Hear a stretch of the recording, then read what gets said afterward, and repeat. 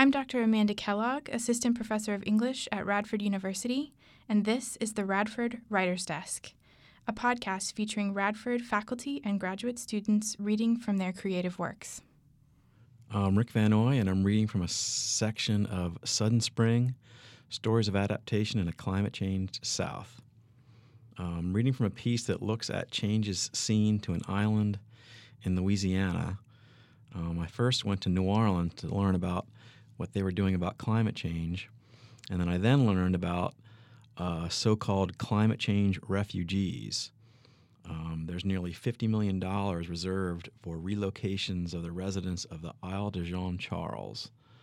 The residents there have noticed changes to fishing, have experienced land loss, but they're vowing to stay. And the issue speaks to an important one for writing about climate change.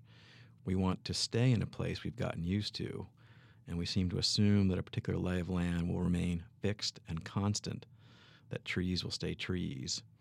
I have to mention to set this up that I'm there with my son and some of his friends who were college students on spring break.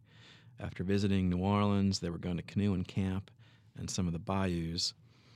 And when you cross the causeway to get to this island, you're greeted with a sign that says that residents don't want to leave and that, quote, if the island is not good, stay away. The creator of the sign was returning from fishing, riding his bicycle while holding his rod beside him. We debated talking to him. In the rural area where we live, I wouldn't normally just intrude on folks, nor would they like to be intruded on, as they are suspicious of strangers. And the sign gave a kind of warning, stay away. But only if the island is not good, and it was good to us. I wanted to jump right into the issues. What do you think about leaving? Where will you go? But I knew the question that usually got fishermen talking, doing any good? Edison Dardar, late 60s, frothy white hair like sea foam, took a look at my car, canoe on top. Only a few mullet. He headed up to his house now, hosing off boots and gear. What do you normally catch? I approached slowly. Drum, flounder, trout, redfish. Lot of good fishing here, he said, pointing to an area behind his house, as if inviting me to try my luck. We talked some more. I could sense the pride and place, the land going back generations, even though some 98% of it has disappeared. Only a few structures remained, most on stilts. For many, you had to cross rickety bridges over canals to get to them. I finally asked about relocation. Why would I leave? There is fish here. People have always fished here. Many in pirogue, he said, pointing to the upside-down contraption on my car's roof. They want me to go to Thibodeau.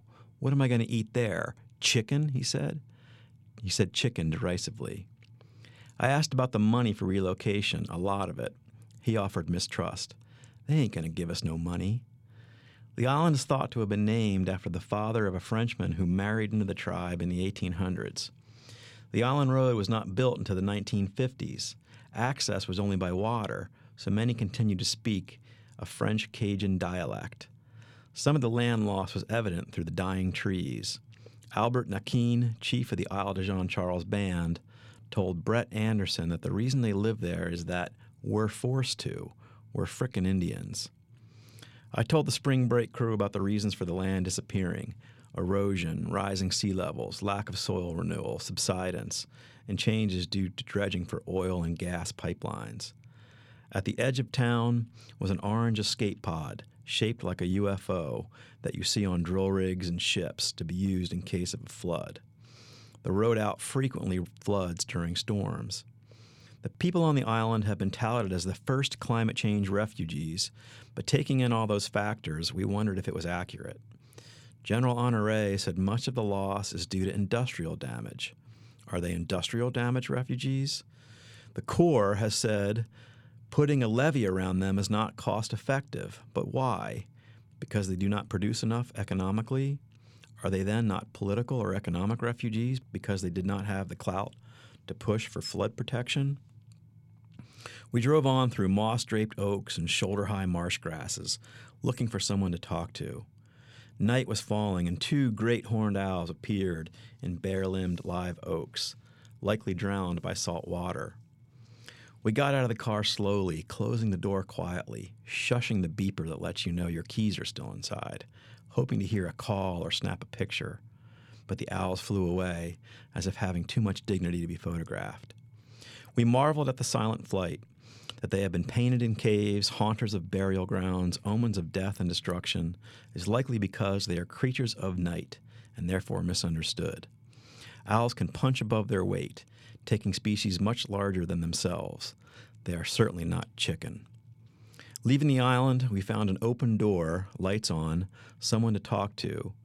2 other Dardar kin, brothers of Edison, sat in chairs in a modest shack, drinking beer and watching the night fall. Wearing a saint's cap, once had friends call him Turtle. A bolt-action rifle lay on the table in front of them. This time I used the owl sighting as opening gambit, asking them if they saw the pair. The brothers assured me they were gentle and would not hurt us. The spring breakers joined me, all of us crowded in their doorway. A tiny green frog jumped on the top of a chair. We all noticed. I brought up relocation, the money to move. We're not leaving. Nobody signed papers, said one. Why leave, said the other. They had cold beer and a freezer for their bait. The radio played Benny and the Jets.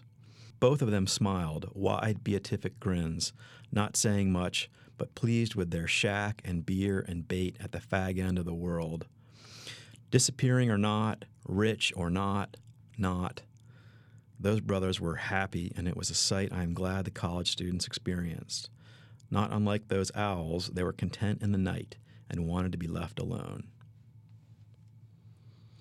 So I began this book with the idea that I wanted to put a face on climate change, to localize it.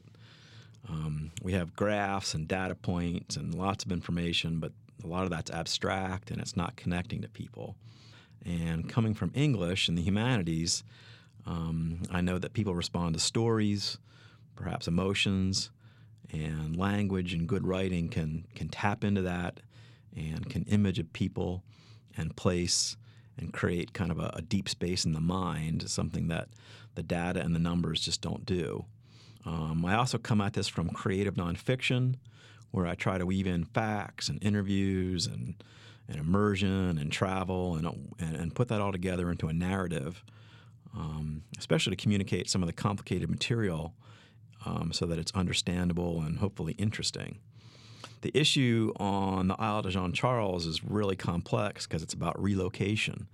And when you're talking about relocation, you're talking about who is in and who is out and who owns the lands that will be left behind. And this is a small island of 25 or so families, and if we can't get the answers right there, it doesn't get any easier for large cities like New Orleans or Miami. When I was working on this book, several of the experts I talked to wanted to know why an English professor was interested in climate change. And, of course, writers of all stripes and colors have sought to comprehend the natural world, including novelists recently who write about climate change, because it's not just a scientific phenomenon, but a cultural one that leads to displacement and disruption and existential challenges. So as a teacher, I often talk to students about the complexities that are in these novels about climate change or other issues. And as a writer, I've always been fascinated by how humans value or devalue the landscapes they inhabit and by the stories we tell about our past and those we imagine for our future. As a citizen, I simply wanted to know more about what is going on, particularly the fate of life on Earth, and why the issue of climate change has failed to take hold in certain corners, but has moved to center stage in others. Thank you for listening to the Radford Writer's Desk. For more information about our programs, our faculty, and our many opportunities for students interested in creative writing and graduate scholarship, please visit our website, www.radford.edu/English.